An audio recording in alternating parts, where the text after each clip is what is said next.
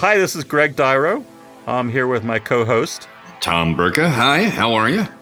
Today we have a guest. We have the actor Tim Russ, who you may know from Star Trek Voyager. Tim is a director, an actor, a musician, and an astronomer. And we're going to talk to Tim about a lot of stuff today. Right, Tom? Yes, we are. I mean, there are a lot of things I want to ask him about, but I don't think we're going to be able to get to it because we only have a limited amount of time. But hopefully we'll be able to have Tim back. But first, you'll probably want to listen to us interviewing him for the first time. Yes, and here we go. Our interview with Tim Russ. So, hi, Tim. It's been a little while since I've talked to you. Yes, it has been a long time, actually. Yeah, a long time. And you've been a busy guy. That's good. Yeah, sometimes, I mean, it all comes in waves, you know. Right. Yeah, it's, all of a sudden, in 1 week, you've got 12 things that you have to do. It would have been better if they'd been spread out. Yes, of course it would have been. Yeah. Yeah, exactly. So here, let me do a quick intro. Tim, this is my friend Tom Burka, who does this with me, and Tom's in New York at the moment. So very cool. All right. Hi, Tim. Hi, how are you? Yeah, I was a former assistant DA in Brooklyn, and and I did a little bit of acting, and now I'm doing some voiceovers and audiobooks and that kind of thing while I'm in semi-retirement. Oh, that's very cool. Yeah, which is why I'd asked about, how your voiceover was doing, and that was one of the subjects I think, was of interest to us, which is kind of cool. So. Oh yeah, it's been I've been doing that for 20 plus years, easily. I started doing that when I was still on the show, actually. Did you? Wow. Yeah, I did at least 3 audiobooks back then, 3 or 4 audiobooks while I was on the show, and then subsequently started working with an agency and doing video games and some commercial spots and things like that. Well, that's excellent. Yeah. I'm going to want to ask you about at least Fallout, just what the experience of doing that is like when you're working on doing voiceovers for a video game. Oh yeah, you've done many video games. I think that might be the most prominent, although Last of Us Part 2, you did voices as well. And that was a huge release. That was a big release, Fallout was. And I've done a couple more that were pretty sizable. I've just finished a couple, the reboot or the redo, the next version of a couple of the fantasy games, the big ones. Dragon Age and I think the biggest one is they're about to do the reboot on that. So I'm working on that one as well. Warcraft, and one other. I think there's like 3 or 4. Wow. So quick question: are you going into the studio to do that, or are you? Yeah. I'll go in the studio. Yeah, because they have I need the software for connecting the producers to the studio because they're remote. Yes. They're not there. So you have to be have the software to go ahead and do the remote listening and viewing and things like that. So they have cameras, they have audio, and they can feed back and do the notes and sometimes the directing as well from a remote location. The only person in the studio with me in this recent year has been just the engineer. Mm-hmm. And before that, it was the casting person. And maybe the director, but lately it's all done remotely.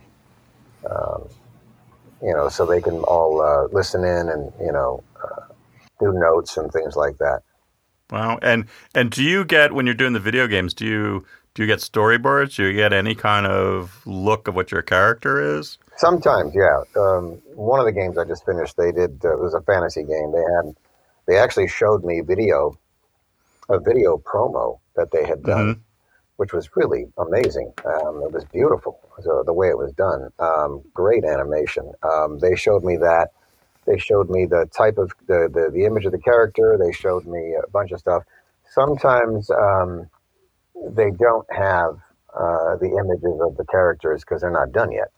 Right. And so they're still tweaking them. So they don't. Sometimes they don't have them at all. do they tend to animate to your performance? It depends. It depends. In the one I did recently, they just put a headset on me Mm-hmm. with a camera, and so they could. And I had to put these spots all over my face. Oh, geez. yeah. Capture, to motion capture my expressions. So they will, in that particular case, they will model my expressions with the character. Yeah. Oh, yeah. That's pretty cool. Yeah. Yeah, and I'm not sure. I mean, look, you're acting when you're doing voiceovers, but when you're actually acting as the model, physical model for a character, I would think that would ask more of you. Yeah. In general, the VO is going to be much more in depth and harder to do than just on camera acting. Just off the top. Mm-hmm. When we're doing like that motion capture thing, and I don't do that all the time. It's just that one project recently that I had to do it on. It was more. I didn't have to focus on what I was doing so much with my face. I just went ahead and read the lines, and I guess they're just going to use the shape of my face, perhaps, as a model for the actual character.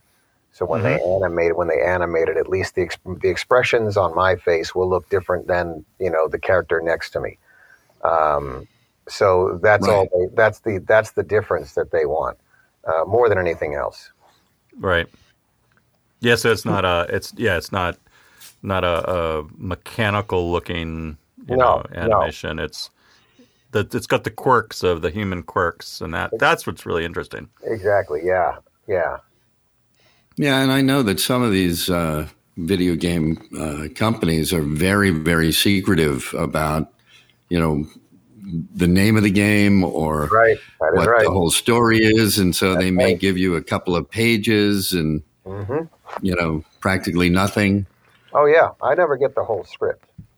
And as a matter of fact, I don't even have the right title of the game. They just have they have a faux title, just something that to call it.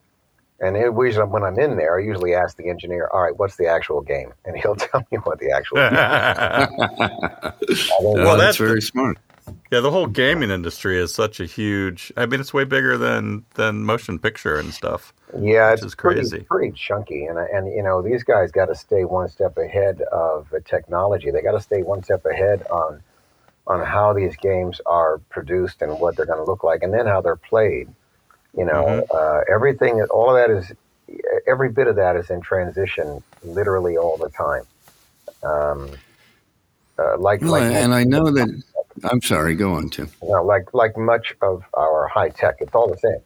It's in transition. It's constantly being upgraded. It's constantly being changed, constantly being expanded or modified and upgraded. And so the mocap. When I started out at the beginning, we weren't doing mocap, and now mocap becomes more prominent on some of these projects. So that's a full-on wetsuit with ping pong balls all over it. And on a sound stage and jumping around and doing whatever so they can actually get the movement for your body. I think I did one, Mirror Image? Is that the one? I'm trying to think if that was the one. Mirror's Edge.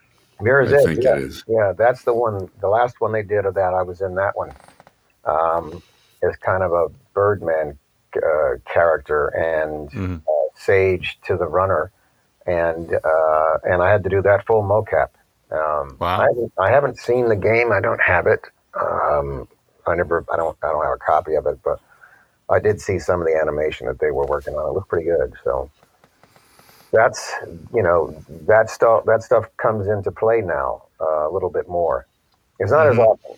I've just done the one full mocap, and then I just did this one here for my facial expressions mocap.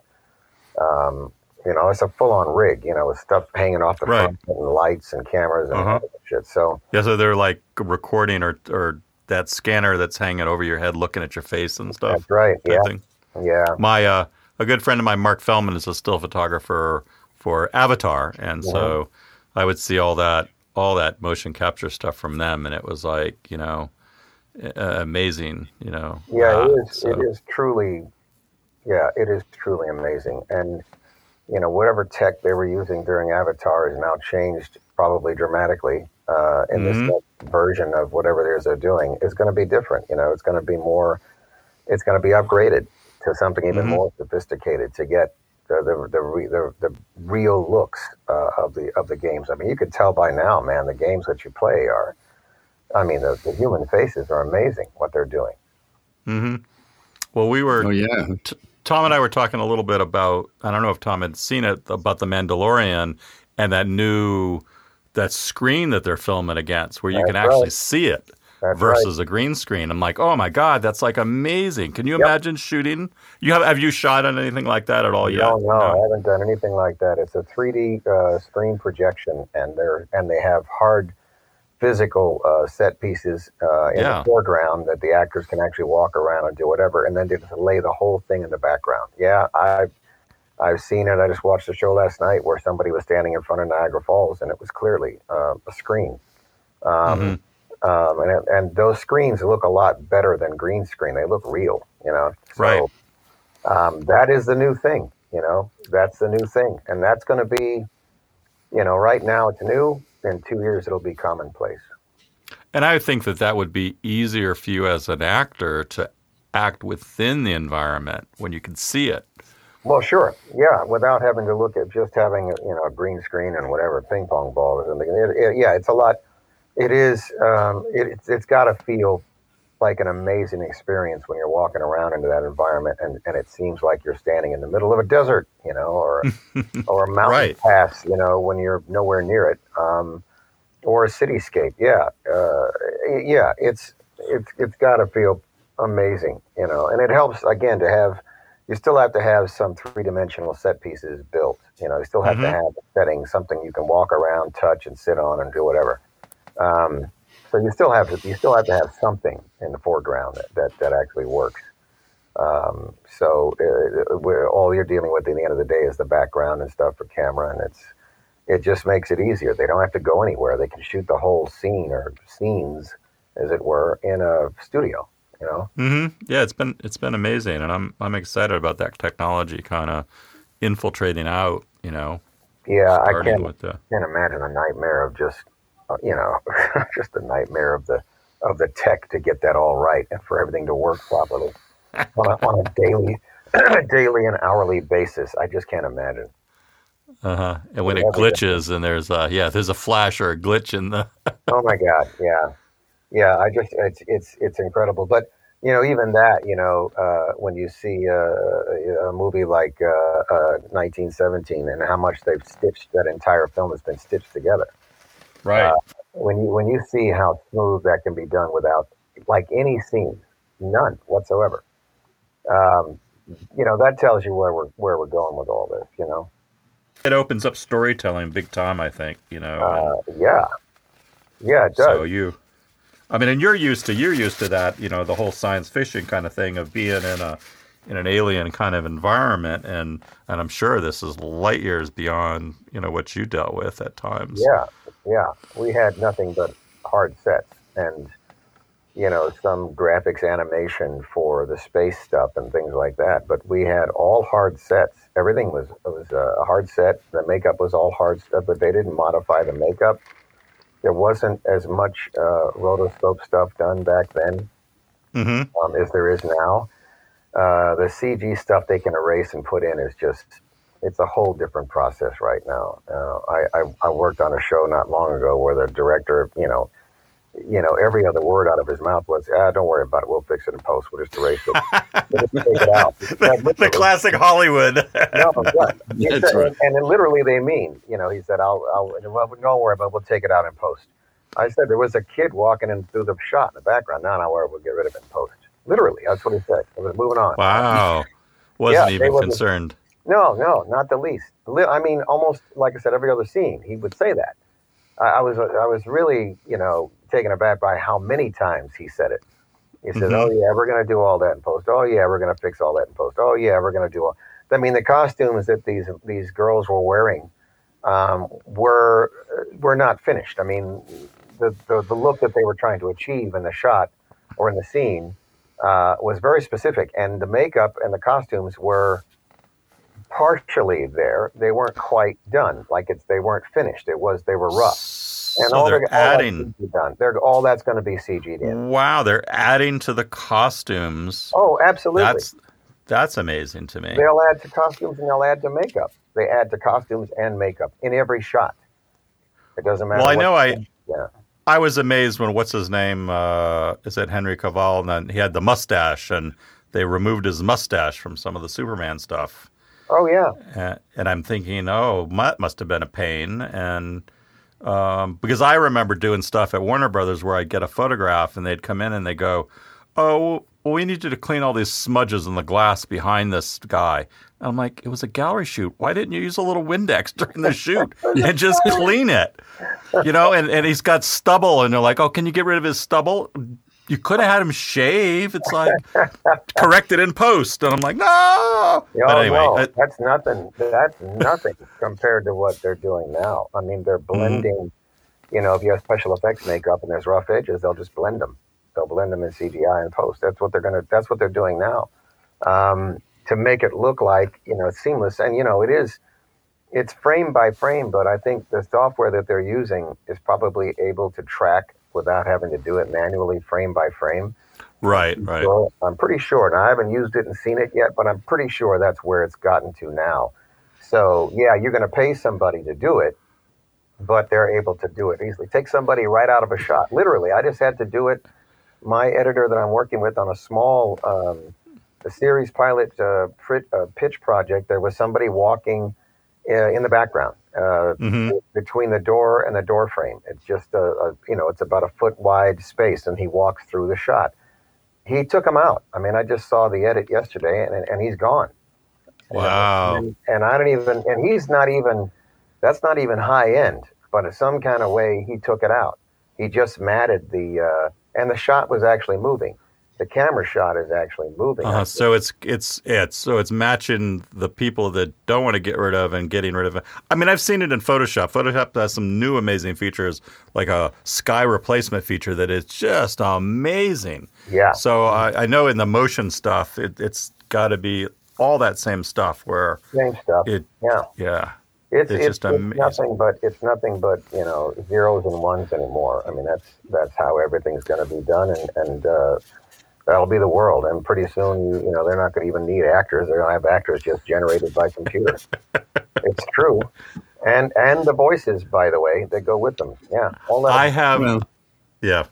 Now, I just remembered George Lucas actually, he doesn't really like working with actors. And really, the development of Jar Jar Binks was a precursor in his mind to being able to replace everybody. Yep. Yep. Yeah, I mean, look at Blade Runner. With Sean Young when she stands there as her younger self in the middle of the movie. Right. It's impossible. It's an impossible. Yeah, she looks as real as anybody else would have looked. I mean, in real life, it looks like she went back and grabbed her from the past and just put her in the movie. And that's a complete redo. Yes, but I think that one of the lessons, though, of video games, which, as you said, I mean, it's amazing how realistic the faces and movements look now, particularly in something like The Last of Us 2. Mm-hmm. But initially, when video games were being made, they didn't care about the voice acting. They would get the worst voice actors in the world. They would pay them like $10, and now they realize they need real actors to really imbue these performances with real emotion. And I hope you'll never be able to just create that synthetically.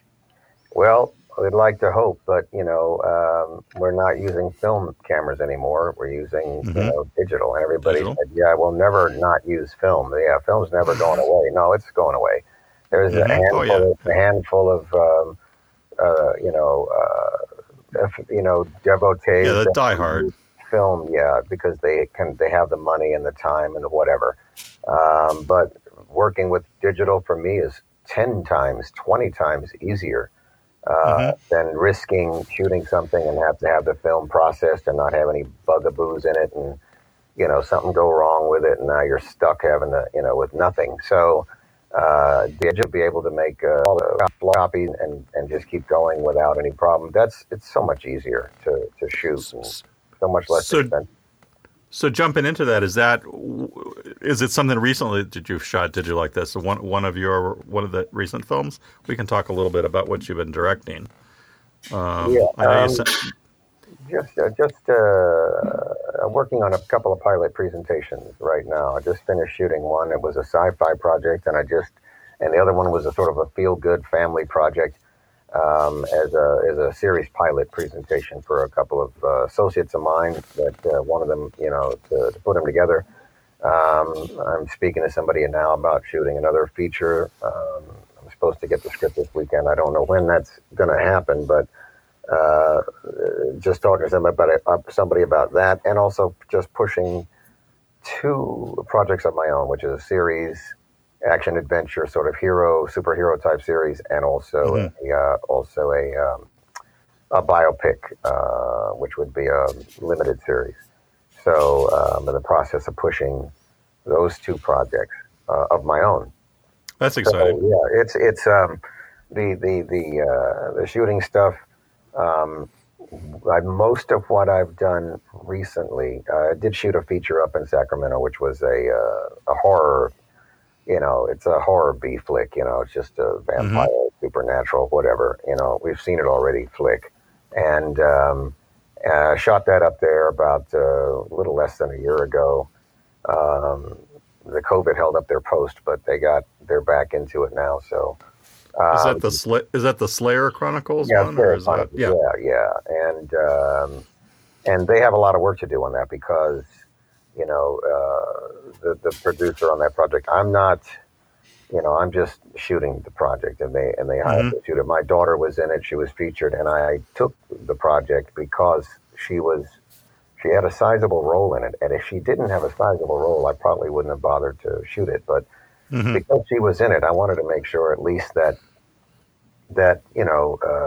she looked good, and it was done properly for her as a vehicle, not like not being able to try, because there wasn't anybody else there was nobody else slated to actually take the helm and actually do it. I asked him, I said, well, who's shooting this thing? Well, I might be doing. I said, oh my God, no, let me just come up here and maybe go up here and spend 10 days or whatever the hell it is getting this thing. And it's one of those. It's right, and that's fine. There's lots and lots of places for those. Yeah, it's a good trailer for me and a piece of film for her, and that's pretty much how it's gonna play out. Right, and when you're an actor, you don't know whether the film footage that you get out of anything is going to be usable for your reel, or a good sample of your work, or whether you're going to be edited out, or whether the audio sucks or whatever. Yeah. So by taking that and directing it, you made sure that she had something really good. Oh yeah. That will be, and as a matter of fact, for both of us, I can use the footage. As a matter of fact, I've already the footage. I don't know if I sent the Slayer trailer. Yeah, you sent me the trailer. You sent the trailer for it. Which, that trailer cut's dead on, man. I had a buddy of mine do that trailer cut for me, not the producers, because they don't know how to cut trailers. It's it's an art in itself, just doing trailers, most definitely. 100%, and I can't tell you how many times I try to explain that to people. Because of our technology, everybody in his ass, wants to throw their hat in the ring. Okay, writing, which they can't, producing, which they can't. Post, which they can't, editing, which they can't, and I try to tell them, and cutting trailers, which they can't. I keep telling you have to hire the people who know how to do this stuff, man. Don't bother trying to do it yourself. If you don't have the expertise or experience, just give it to somebody who does. And my buddy who cut that Slayer trailer, man, I've given him stuff that somebody gave me in the past that looked like, it was an abomination of a trailer. I gave it to him. Just the footage from the abomination. From the trailer. Oh, okay. Just the trailer, and he reassembled it, and he gave it back to me, and I was like, I cannot believe that's the same movie. I cannot believe. Wow. Not only did he cut it with an A plot, he cut it with a B plot. And that's wow. not in the original trailer, because that's how good he is. Wow. That was in one day. That's good. He did that. Yeah, I mean that's who I go to in about a second for stuff like that. I just tell people, just give them some money and let them do it, and you'll be happy. I can't say as much for the film, but you can certainly get a trailer that's going to right. And That's all I yeah. need.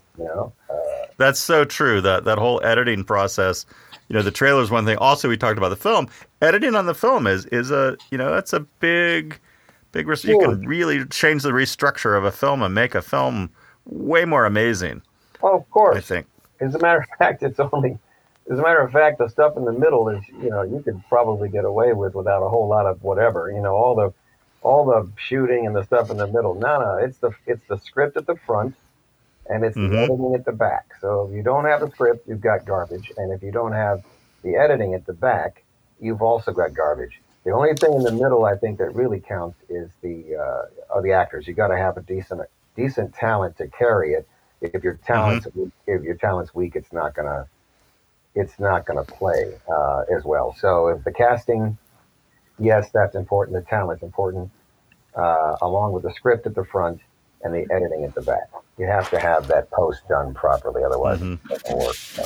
Yeah, I remember reading an account of one of the great editors, and of course I can't remember his name because we always forget the editors. But Woody Allen's first movie that he directed was Bananas, and he brought all the footage to this editor, and he said it was just a mess. There wasn't a story. It was a series of kind of comedy pastiches.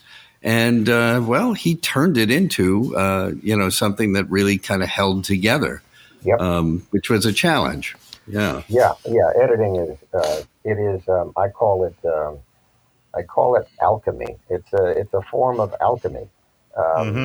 You have to have it. You have all the bits and pieces and you have the skills, but then there's that magic, that comes in that an editor's eye can see. And it's an objective eye. Typically, it's an objective eye. Sometimes, if the editor's on set and they can see what the director's doing, then you can follow the director's vision. And if it's a very specific thing, like the director-writer in some cases that sees something very, very specific, usually they're going to be in on the editing as well. They're going to want it cut the way that they envision it, and then you get what you get.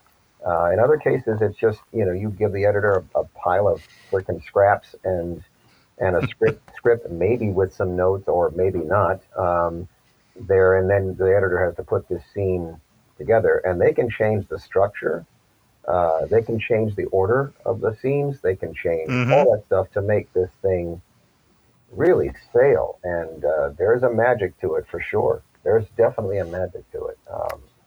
My hat's off. Taking that base metal and turning it into gold. Oh my God, sure. It's such a meticulous process. I mean, I worked with the editor on this pilot presentation I did. It was about 35 minutes of the story, and I basically went over every single shot in that thing almost with the editor, just cutting it, because I knew, I shot it, so I knew what the scenes and the pieces were, and I know how they're supposed to fit together.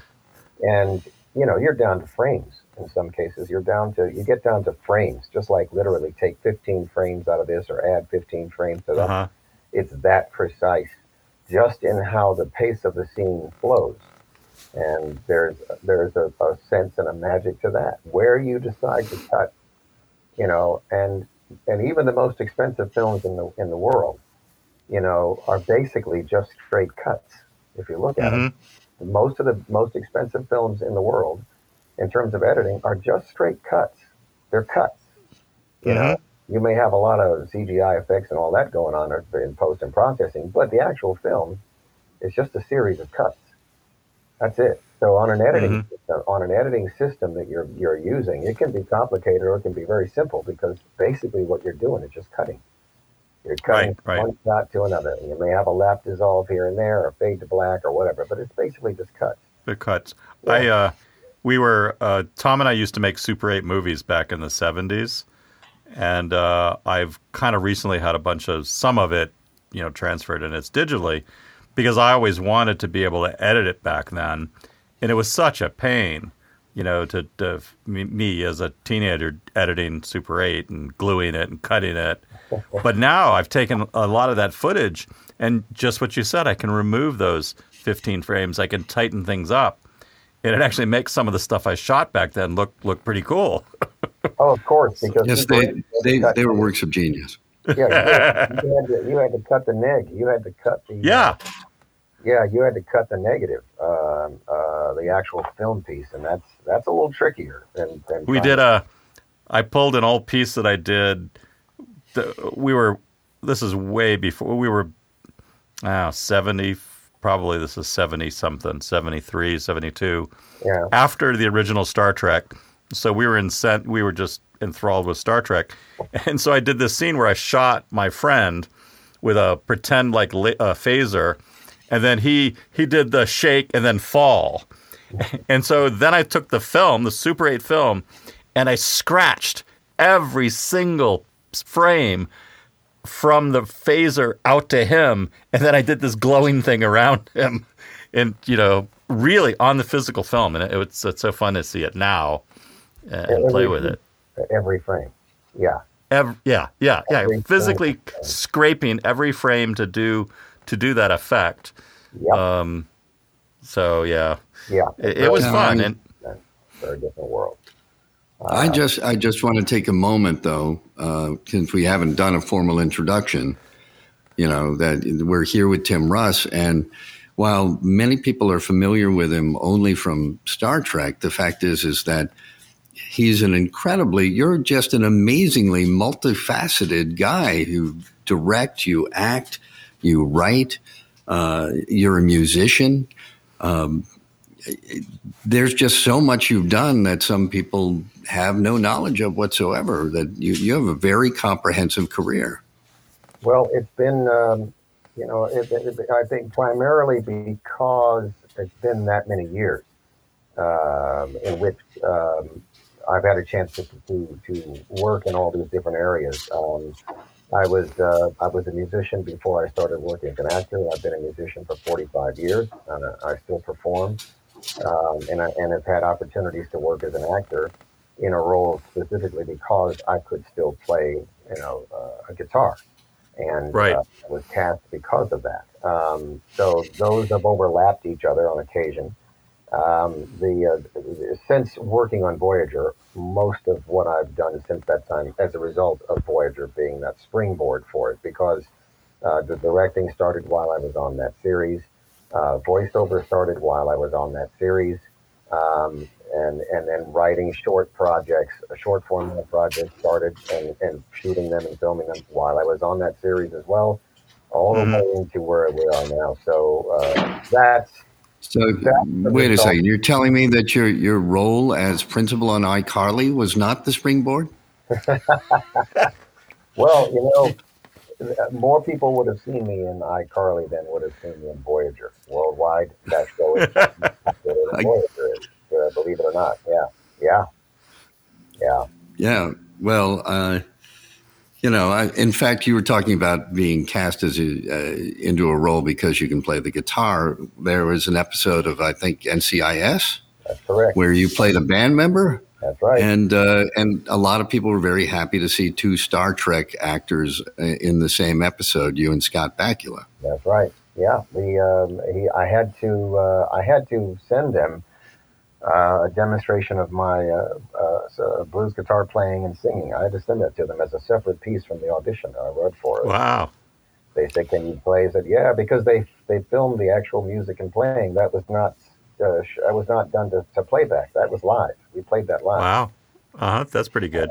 So it was a very cool and a very great opportunity for me to step in and do something like that, to be able to combine those two things into one role. I was absolutely thrilled to be able to do that.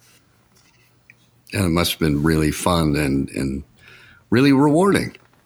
Tremendously so, because most of the time, the television roles are kind of cookie cutter, because they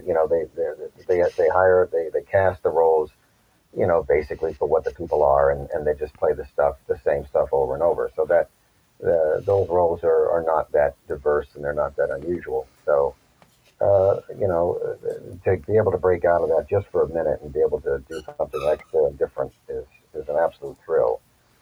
Um, and as I've always said, the most of the best parts and the best roles out there are those of the independent films that are made. Mm-hmm. The pay is usually crap, but the films are usually the roles are usually much better, much more interesting and diverse. Well, and I'll say that on television, very often you play some kind of authority figure, which you're, extremely good at. Part of it is your incredible voice, which is, just it's got this tenor to it. But an indie film, I take it, allows you to play all kinds of other roles and explore all kinds of other sides of yourself. Yeah, that's exactly what happens. I mean, you just get cast in parts that you would not even imagine. I mean, I have stuff on my acting demo reel that's probably 20 years old by now, if not more than that. But it's so unusual and so different up against the other parts that are on there that I never take it off. I just leave it on there. And the character doesn't look younger than I do now. So it's, time wise, my look doesn't change that much. So and it's just totally different. It's a black and white piece. It looks, it's a redo of a silent film. It's a reproduction of a silent film with the dialogue. The Cabinet of Dr. Caligari. That is correct. Yeah, that role looks like nothing else on Mars. Nothing else you've done. Nothing else, and that's an independent film. Very little money per day for the rate. It was a friend of mine was producing it, did all the work on it, and that was a brilliant piece that he put together, and it looks amazing. So anything that doesn't look, the same as everything else, and in terms of the roles that come down, the stuff that I've been offered on independent films, everything from westerns to Caligari to other parts of some sci-fi stuff, just stuff that's different. The type of character that I can play. Fifth Passenger, what a great a different role. Yes, it was an authority figure, but it was a different sort of circumstance in the social hierarchy of the storyline and the characters. It was just everything in these independent roles is so much more interesting than in the network, doctor, lawyer, whatever, police drama. Oh my God, that stuff. So right, and it's interesting because now people are more able to make indie movies than they used to be. I mean, the technology allows you to make a movie fairly cheaply compared to before, so that people were worried about getting typecast on television, and it still happens, but at least now you have an opportunity to do other things, more opportunities, I would think, than say 40, 50 years ago or even before that. Yeah, you do have an opportunity. The main advantage of those things is going to be, just being able to get a hold of the footage, and it is harder to get that when you have an independent film because they don't want to let that footage out. So until it's in distribution, so it's very hard to get that stuff in your hands. Because, and honestly, usually it's not the payday. It's going to be just, a chance to do something a little different, and hopefully it ever gets done or seen or released or anything else. There is that side of it, and also in terms of the quality of the project itself and the writing and things like that. Right. For several of the projects that I was either up for a role or was cast in a role and either did or didn't shoot it, I had the option to be able to work on to rework my dialogue if it needed to be reworked, and that was part of the deal. Oh, I wow. wouldn't do it unless I had a chance to make sure that dialogue is on point, because if it's not, I'm not going to want to say it. I mean, it's got to make sense, and it's got to read properly, and it's got to be right for the character, and because a lot of times it isn't. Again, everybody can throw their hat in the ring. You're going to, $500,000 or $400,000 or $300,000 to shoot the thing, and they don't know that they're ass from a hole in the ground. They don't know what they're doing. In terms of writing, They think they can write. I'm looking at some stuff that makes absolutely no sense. Characters. Yeah, no. Say this. A writer, when a writer's writing, they're trying to imagine what these characters are doing. But when you're an actor and you're actually in the situation, I would think you have an entirely different perspective and a better perspective on who the character is. Well, of course, yeah. I mean, some of the stuff is overwritten. Some of it is it's never underwritten. It's always overwritten. Or it's repetitive. The paragraph is repetitive. What he said in the first line. You get rid of the rest of it. You don't need it. I have a well, Tom and I have a mutual friend, but I have a good friend, Terry, who comes from writing a lot of plays, and she's just been recently trying to write some, a bit more in the screenplay line, and she's like, oh my God, this is liberating. I don't have to figure out how to get the actor off the stage, onto the stage. I don't have to figure out how to do the set change. I can just cut to the next day. And she's like, oh my God, this is a major revelation for her. And I laughed, and it's so true. It's like, what you're talking about, belabored writing, because the writer gets into that saying, I got to write all this. And she's like, I'm finding I don't have to. I got to have a 5-minute scene. There's no dialogue. And it can tell my story. Tell my story. Yeah, I've got a friend of mine who writes, with all the colors and descriptions of stuff, and none of that is shootable. I mean, I can't shoot. I'm trying to tell him, dude, you have to give me action. You have to give me something that the characters are actually doing. Their expression is all I have to work with as far as what they're feeling. Short of some silly narration. I need to see what they're doing. What does A do to B? What does B do to A? And whatever in the scene.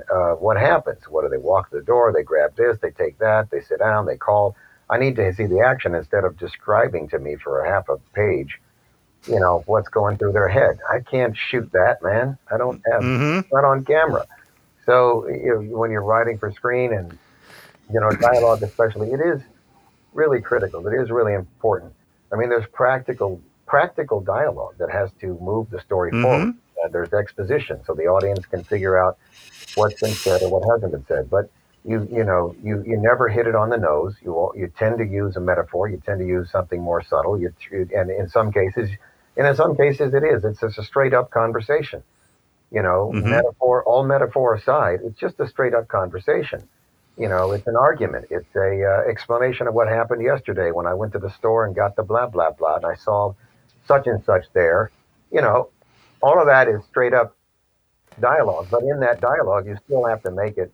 You don't want to overwrite it, and pound it on the head and make it and repeat stuff and or change the, have them say something that point blank that character would not say, in a real world. So there's all of that into play. Yeah, learning that stuff and learning how to real people speak in short clipped sentences and not complete sentences and not complete thoughts. Yeah, so. Yeah. It's like I said, it's I've read one script in the last 25 years that did not need any changes in it. Just one. Wow, yeah. That I wouldn't have seen any changes needed. I mean, apart from the TV stuff and movie stuff that I normally, like the TV stuff and the high-end films, television stuff and high-end films, usually those are written pretty well. Even the episodic are written pretty well. If you listen to the dialogue, those, you can go do a role and then, a lawyer, doctor, police, whatever, it's all that stuff. All that stuff is written pretty straight up. Those aren't too tricky, and they're usually written pretty well. I don't have to change anything or ask to change something on that dialogue. The independent films is another matter. And out of all the ones I've read, almost only one. And I know the writer. Wow. He's got experience. He's really good. That doesn't need any dialogue changes. The rest of it, there's going to be stuff in there story-wise or in terms of dialogue that's got to be, something ain't working or something ain't happening, So, in terms of what they're saying and how they're saying it, it comes down to those little nuts and bolts, Yeah, true. So So to dump into, not belabor this, but you had mentioned you were doing some astronomy stuff and maybe some stuff with the Discovery Channel. Is that what you had told me? Yeah, I had done. I was a contributor on NASA's Unexplained Files, which was on Discovery Science. It was last year. Was it the beginning of 2019? It was in 2019. It was their last. It was their last season that they've done. I don't know if they're going to do any more, but it was their most recent season, and I did about 4 or 5 episodes on that show as a contributor to the science and stuff that they were talking about. They contacted me out of the blue and asked me if I wanted to do it. I said, yeah, but I'm not a degreed astronomer. I'm not a professional full-time astronomer. So just so you know, I'm up against people with PhDs and shit like that. I don't want to get on there and embarrass myself. So they gave me the questions ahead of time. Some of the stuff I was aware of and I was familiar with, and other stuff I had to look up and make sure I had my ducks in a row. And then when they came in, we filmed what I knew and what I was aware of and what I had opinions on, and other stuff they gave me some things to say, just some quotes and lines to say, and the people would have that as well, because they would use them just before a break, commercial break, and they would have them in there, just little plugs. But ultimately, there was a few things that I was familiar with, and I was up to date on the discoveries and the science and such and information about those things, so I could put them in there. It was fascinating. I was absolutely thrilled because I watched that show. I mean, it's something that I actually watch, and I have been an astronomer for about 30 plus years. Got, I don't know, 6, 7 telescopes. I've got an imaging telescope. I use this stuff all the time, and it is. Yeah, I was going to ask you what your setups are, but you must have a place where you can view the sky without much light pollution. Yeah, I have to get to it. It's not anywhere near town. I get an hour plus drive out of town to get to dark enough skies to be able to see the more faint objects in optical telescopes specifically. The largest one I have is a 10-inch Dob. I don't have anything bigger than that for optical viewing. An 8-inch Schmidt-Cassegrain and a 10-inch Dobsonian, which I take out there to dark skies. It's an hour plus, hour and a half almost to get out there far enough away from city lights. Did you build the Dobsonian yourself, or did you buy? Oh no, I bought it. I'm not going to build a telescope. I know some nutty people that have built their own Dobsonians. No interest in can you explain what Dobsonian is? Because I just know nothing about this. The Dobsonian telescope is basically a Newtonian design, which is a large mirror at the back end of a tube. And then the light comes through and hits the large mirror in the back, which is the light gathering part of the telescope. It gathers the light, hits the back primary mirror, the large mirror, and then it bounces back to a secondary mirror at the front of the telescope, and then it bounces up to the eyepiece. So that distance between the primary mirror, the big one, and the secondary mirror is the focal length of the telescope. That's how much power the telescope has for magnification. And the farther away those two mirrors are, the more magnification you have. The shorter that distance, the less magnification. So the object you're looking at won't be very large. But the primary mirror it sits in a big, huge tube, and you put that tube in a rocker, so you can spin it around and tilt it up and down, and that's it. It's the simplest, most basic type of telescope. And it's big. It's big. Yeah, they can be large. Yeah, they're. The tube is going to be pretty long because you need the focal length, but you can get one from 6 inches on up. The smallest decent sized Dob is about 6 inches, and it goes 8, 10, 11, 16, whatever. To the point where you need a step ladder to get to the eyepiece. That right. Those are really nice for optical viewing in dark skies because the objects you're looking at are very faint. They don't give off any light. You can't see them with the naked eye, so the light has to be gathered in dark skies by the primary mirror. That's the simplest type. Schmidt-Cassegrains, Maksutov-Cassegrains are 20th century optics that combines a mirror and lenses. So the telescope is actually smaller, but more powerful. that does not gather as much light as a Dobsonian because you have lenses in there as well. So you're losing some of the light efficiency. The light bounces 3 times into the telescope as opposed to 2. So you have those Schmidt-Cassegrains, and you have refractors, which are the long tubes, like the Galilean type, so big long tubes, and it takes the light straight through from the front to the eyepiece. Mm-hmm. And it's a refractor. Mm-hmm. It uses only lenses, and those are good for looking at sharp edge objects. So those are the 3 types, and I have all 3. Actually, I don't have a refractor. I just own the Cassegrains, but and then Newtonians. But those are what I use in dark skies. What I have now that I'm demonstrating is called a unistellar EV scope, which is an imaging telescope. Now this is brand new. So it's just an image, just a sensor? Yeah, it has that. It has a mirror. It's actually a telescope. It has a primary and secondary. It has a primary and secondary mirror in the telescope. It also has an image processor, so you can take it out in the middle of the city and look at faint objects, and it will image capture those objects in a very, very short period of time, an accelerated period of time. And it does have an eyepiece. Right. You can look at the objects in real time through the eyepiece, and it will capture those images as you're looking. And it's amazing what it can do. And then you can image enhance it, and it'll bring those images out even more by layering them as you're viewing. So as you're looking at the object, it can be layered, and you can see the object actually the view even more detailed than you would have normally looking at it. So it is a combination of an imaging camera and a telescope. It does both. That's pretty neat. Yeah, you'll have to send me city lights. You'll have to send me a link to who this is. I'd love to kind of post this up so people can see it. Absolutely will. Yeah, it's a very expensive piece, relatively speaking, as far as consumer telescopes go. It's a little expensive. You're actually going to spend more money if you want to do serious astrophotography. It's going to cost you more money. This telescope is all built into one.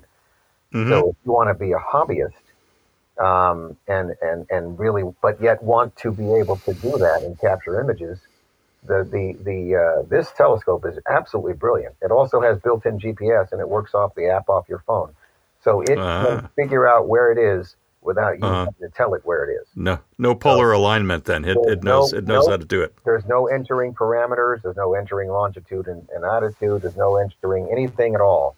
The telescope works off the locations on your GPS on your phone. It has wireless capability, so once you're on the telescope, it can wirelessly connect to your phone. So it's got its own Wi-Fi built in. Once it has the Wi-Fi, it reads the GPS on your phone, and it's done. It'll align itself in less than 15 seconds. Wow, without doing anything, literally. Right, yeah. And it's done. It's done. It's not looking. It doesn't have to look at anything. 2 or 3 stars? No, forget it. It'll look at a star field. It knows the GPS on your phone. It knows that the star field that it's looking at, it has it already in its catalog. It knows exactly where it is. And that's how quick it takes. It takes less than a minute to align that. Wow. With a push of 2 buttons. That's it. And that's amazing. That to me is worth everything that there is when it comes to computerized scopes, because every other one of them out there, I don't care how much you spend on them, you got to go through some work to get those things to you've got to like you said, you got to look at 2 or 3 stars to make sure you're it isn't worth, and plus, it's a rechargeable telescope. I don't have to carry around a battery pack. The tripod is as light as you please. It's a very light tripod. All you have is 2 pieces. There's no eyepieces. There's no phone scope. There's no nothing. It's the scope and the tripod. It's 2 pieces. You need absolutely nothing else, and your cell phone, and you're done.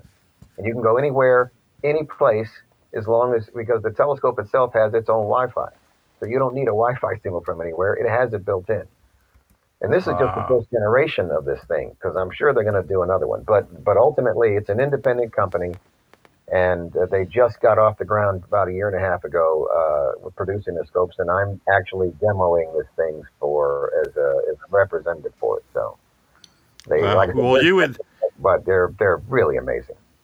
You show. I'm living outside of Tucson now, Okay. And we are so dark in my backyard, looking up.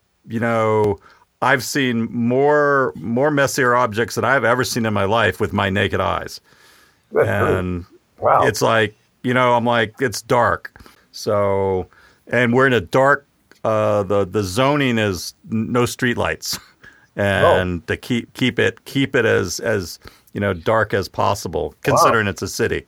Wow. So that's very exciting, and my backyard now is like, when I look at Orion, I friggin' see all of Orion. I see all those small, all those lesser stars that make up the shield and make up everything, and it's like, you don't see that. You see obviously Orion when you're in Los Angeles, but you don't see all the rest of it that really makes it look the way it should. And you see that fuzz there where the Great Nebula and the Horsehead Nebula are, in my naked eye, which aren't very good because I wear glasses, but I still can see that smudge just looking up. So I'm happy about that now. You see the dog star, you see the leash, You should have an optical telescope in your backyard, man. I don't know what you're waiting for. My neighbor 2 doors down has a 10-inch Schmidt Cassegrain. So oh boy, that's a big one. That's a big telescope. That'll get you some beautiful images. We did we sat out and watched when Mercury. Remember when Mercury transited the sun? Yeah. And we sat out in his backyard and watched Mercury transiting the sun, and that was pretty impressive on nice. His scope. That's pretty nice. You should probably get a Newtonian for yourself. Yeah, I need to get something here. Yeah. What's that now? You were going to ask I just wanted to ask you, Tim, what was it that got you interested in astronomy to begin with? It was just one day the light went on, and I said, I want to start observing the sky, the night sky, and it wasn't anything specifically. I had been watching a lot of science documentaries on space science and things like that, so I was already interested in some of that. But then I decided, well, I want to do some of this hands-on, and I had enough money to be able to buy, a small telescope, and I took it out and started looking at the planets and things like that, and some of the wide field stuff, and it was amazing, and learning the sky, because back then there were no computerized consumer telescopes. You could get them, and so you had to memorize where everything was in the sky, and you had to go find it. And I was able to do that with a small, it was a 4-inch mirror, short tube mirror that I had. Such a simple and easy telescope to use, and I was able to find the planets and things like that, although they weren't very big because it's only a 400 millimeter focal length. But at the end of the day, I was able to see a lot of objects and I basically learned the sky. So if I take the Dob out right now, I pretty much know where I'm going for most of the objects I want to look at. And I have a star chart that's based on my finder, so I can find stuff fairly easily. But only things that are going to look like something. I'm not interested. Right. I can barely tell what it is. So I started I just woke up one day and decided to go do it, and I've never looked back. So it's always been fascinating to me, in terms of what can be discovered and what the people are discovering out there, what the secrets are, what is yet to be discovered. It's incredible. So I absolutely love it. It's great. Would you both say that it gives you a sense of perspective about, the Earth and just us and our lives and all that? 100%. 100%. Especially given that, astrophysicists have recently, and planetary astronomers have recently just, determined just by the numbers and estimates of what they've been able to observe in terms of planets around other exoplanets and things, and the conditions those planets might be in around other stars. They're calculating that there's not a great chance of that many potential intelligent civilizations out there in our galaxy. The number is really, really small that they estimated, and this is fairly recent. This is like 3 months ago. That the number really, it's always that possibility that. We always have talked about where's the elder race, and it's maybe we're the elder race, maybe we're the ones. Well, this is what, their calculations, man, are frighteningly small. I mean, Hmm. ridiculously small. Given the size of the galaxy, it's close to 100,000 light years across. And they're coming up with between 35 and 200 possible intelligent civilizations. Hmm. 45 to 200, man, that's like empty, man. There's nothing there. Yeah. There's almost nothing there. There's a lot of planets, and there's a lot of planets, and there's a lot of places. But you're right about the being intelligent life. Yeah, Well, yeah, conditions I've, and intelligent life. I've heard the argument that the conditions that would allow life to grow and evolve, to intelligent beings are so minuscule, so specific that some people claim, well, that's proof of the existence of God because it's basically a miracle Yeah, that this could yeah. ever occur anywhere. You could compare. You might as well just compare it to being a miracle by a deity as much as it would be. I believe that the equation is the ninth configuration. That's how many zeros would go Hmm. behind the odds of everything lining up perfectly.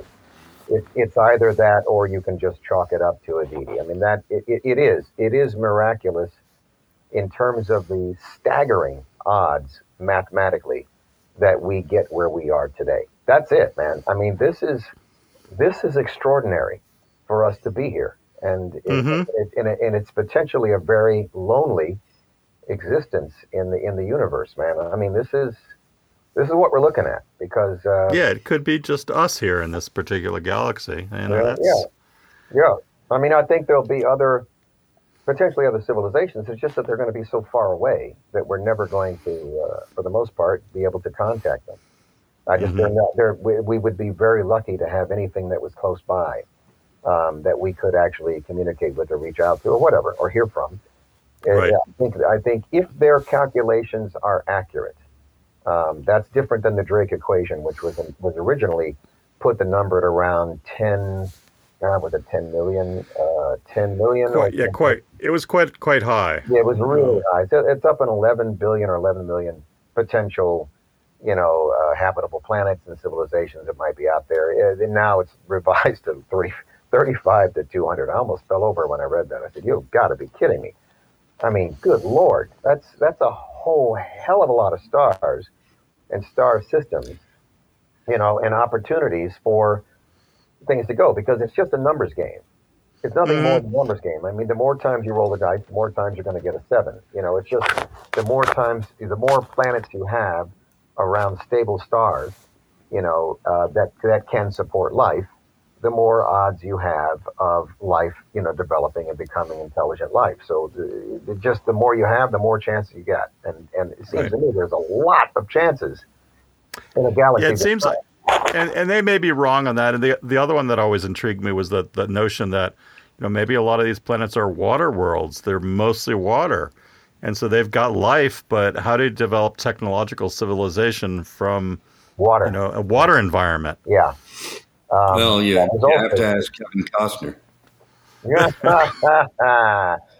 And in, and, Sorry. in point of fact, I just read an article yesterday that Earth was a water world when it was first formed. It was a water Hmm. world. There was no land masses anywhere. Right. And, And do you need the land masses to develop life that would understand or need fire and need tools, building tools. electricity. It would need tools in certain Hmm. ways. Hmm. Or And feet, actually. Yeah, no, it's not. More than likely, it's not going to happen.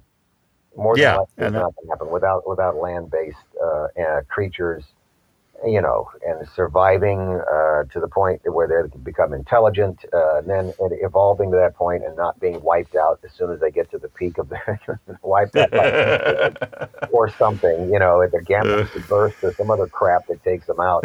I mean, the odds are they're just staggering, man. I mean, they're staggering, and the time it Mhm. takes to get, evolve from point A to point B. It's why people look at that, the science of evolution and just shake their head and says, no way that could have happened. Well, it happened. It's just that It did. it's just a very, very, very long time. That's what it comes down to, and a lot of rolls of the dice. And like I said, I've heard the theory, though, scientists advancing the theory that, well, yes, these things are minimally possible. I mean, impossibly possible almost. But if you posit an infinite number of realities, then it's inevitable that somewhere life would actually develop. In fact, in fact, if you want to go, farther out into the universe, in theory, and this is basic, physics, not even quantum physics, it's just a matter of if you walk down a beach with a lot of pebbles, you will find a heart-shaped pebble. And if you walk further, you'll find another heart-shaped pebble. And then if you walk further, again, you'll find another one. So in physics theory, nature should repeat herself, i.e., everybody has seen it. Another civilization. Doppelgangers. You all have seen it's somebody that looks the same, like someone else. And I mean dead ringer. And the odds that's because the odds of the DNA stacking up exactly the same are astronomical, but over a period of time, they will repeat. They will duplicate. So everybody has someone on this planet, maybe several people, who look exactly like they do.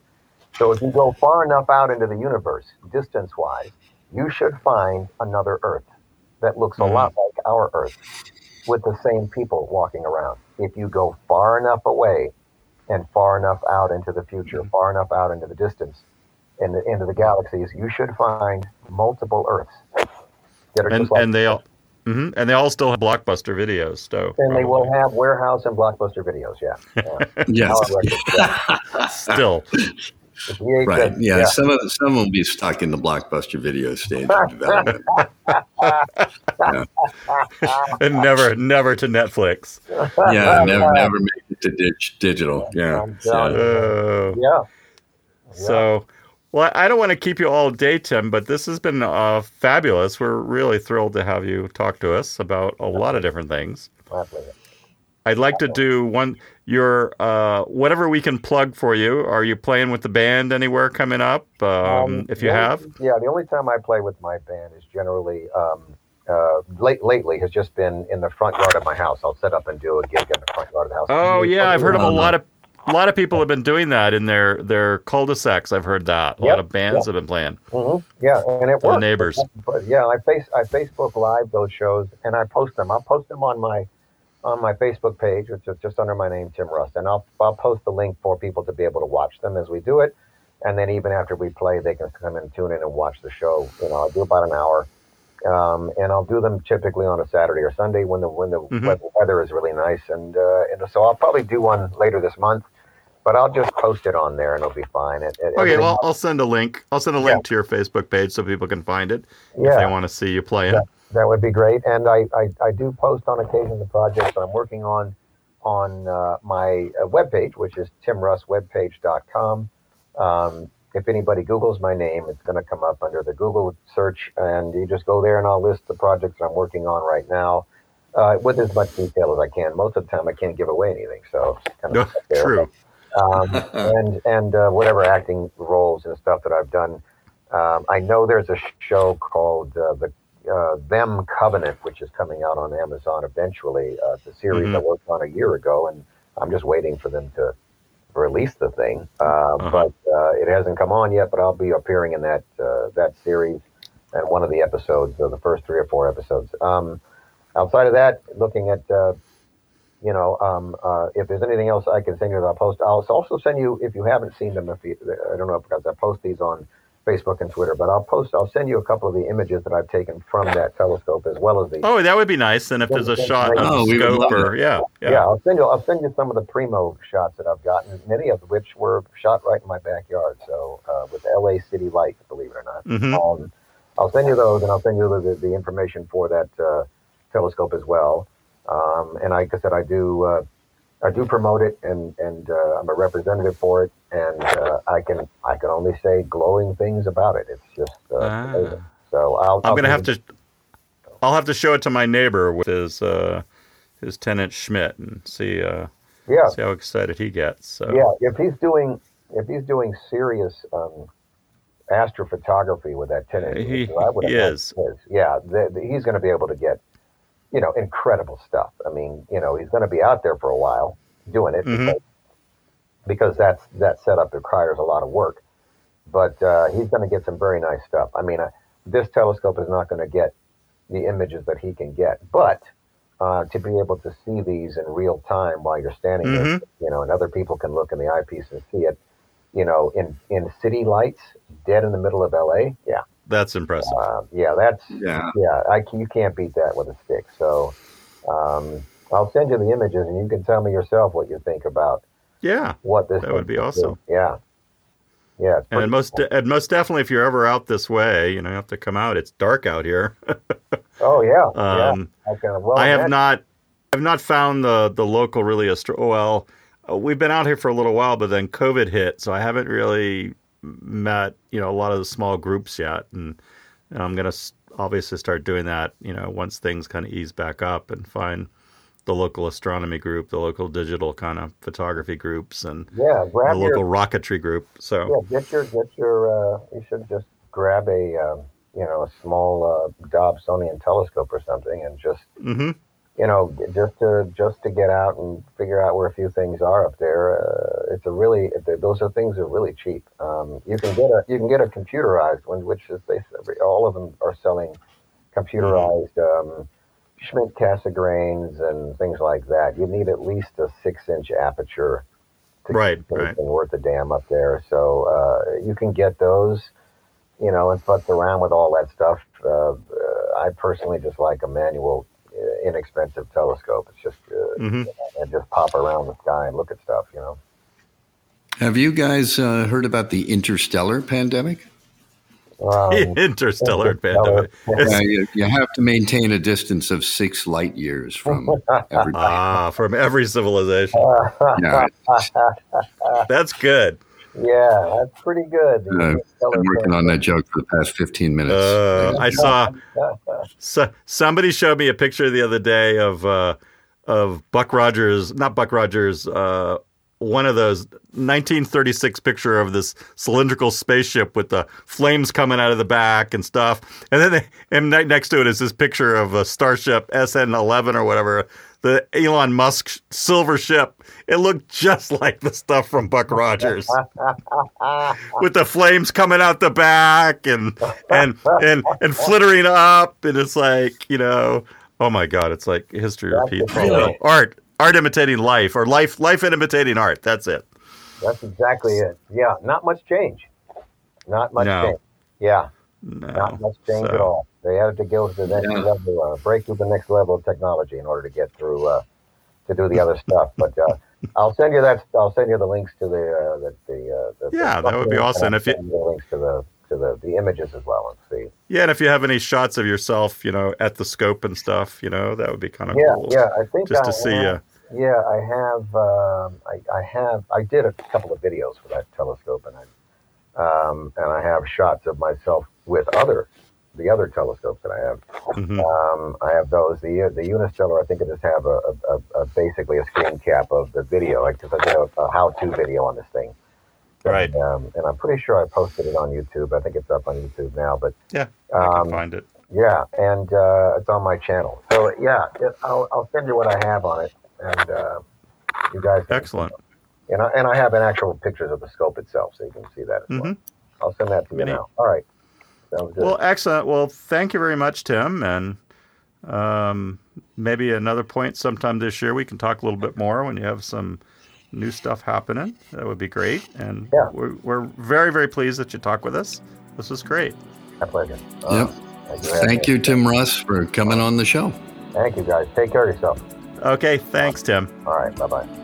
Bye-bye. Bye. You've been listening to Movie Reviews from an Alternate Earth with your hosts, Tom Burka and Greg Dyro. Although there are many movies available to review, we tend to stick to English productions from Hollywood. But if you have a favorite movie, please send us a note and we might add it to our review schedule.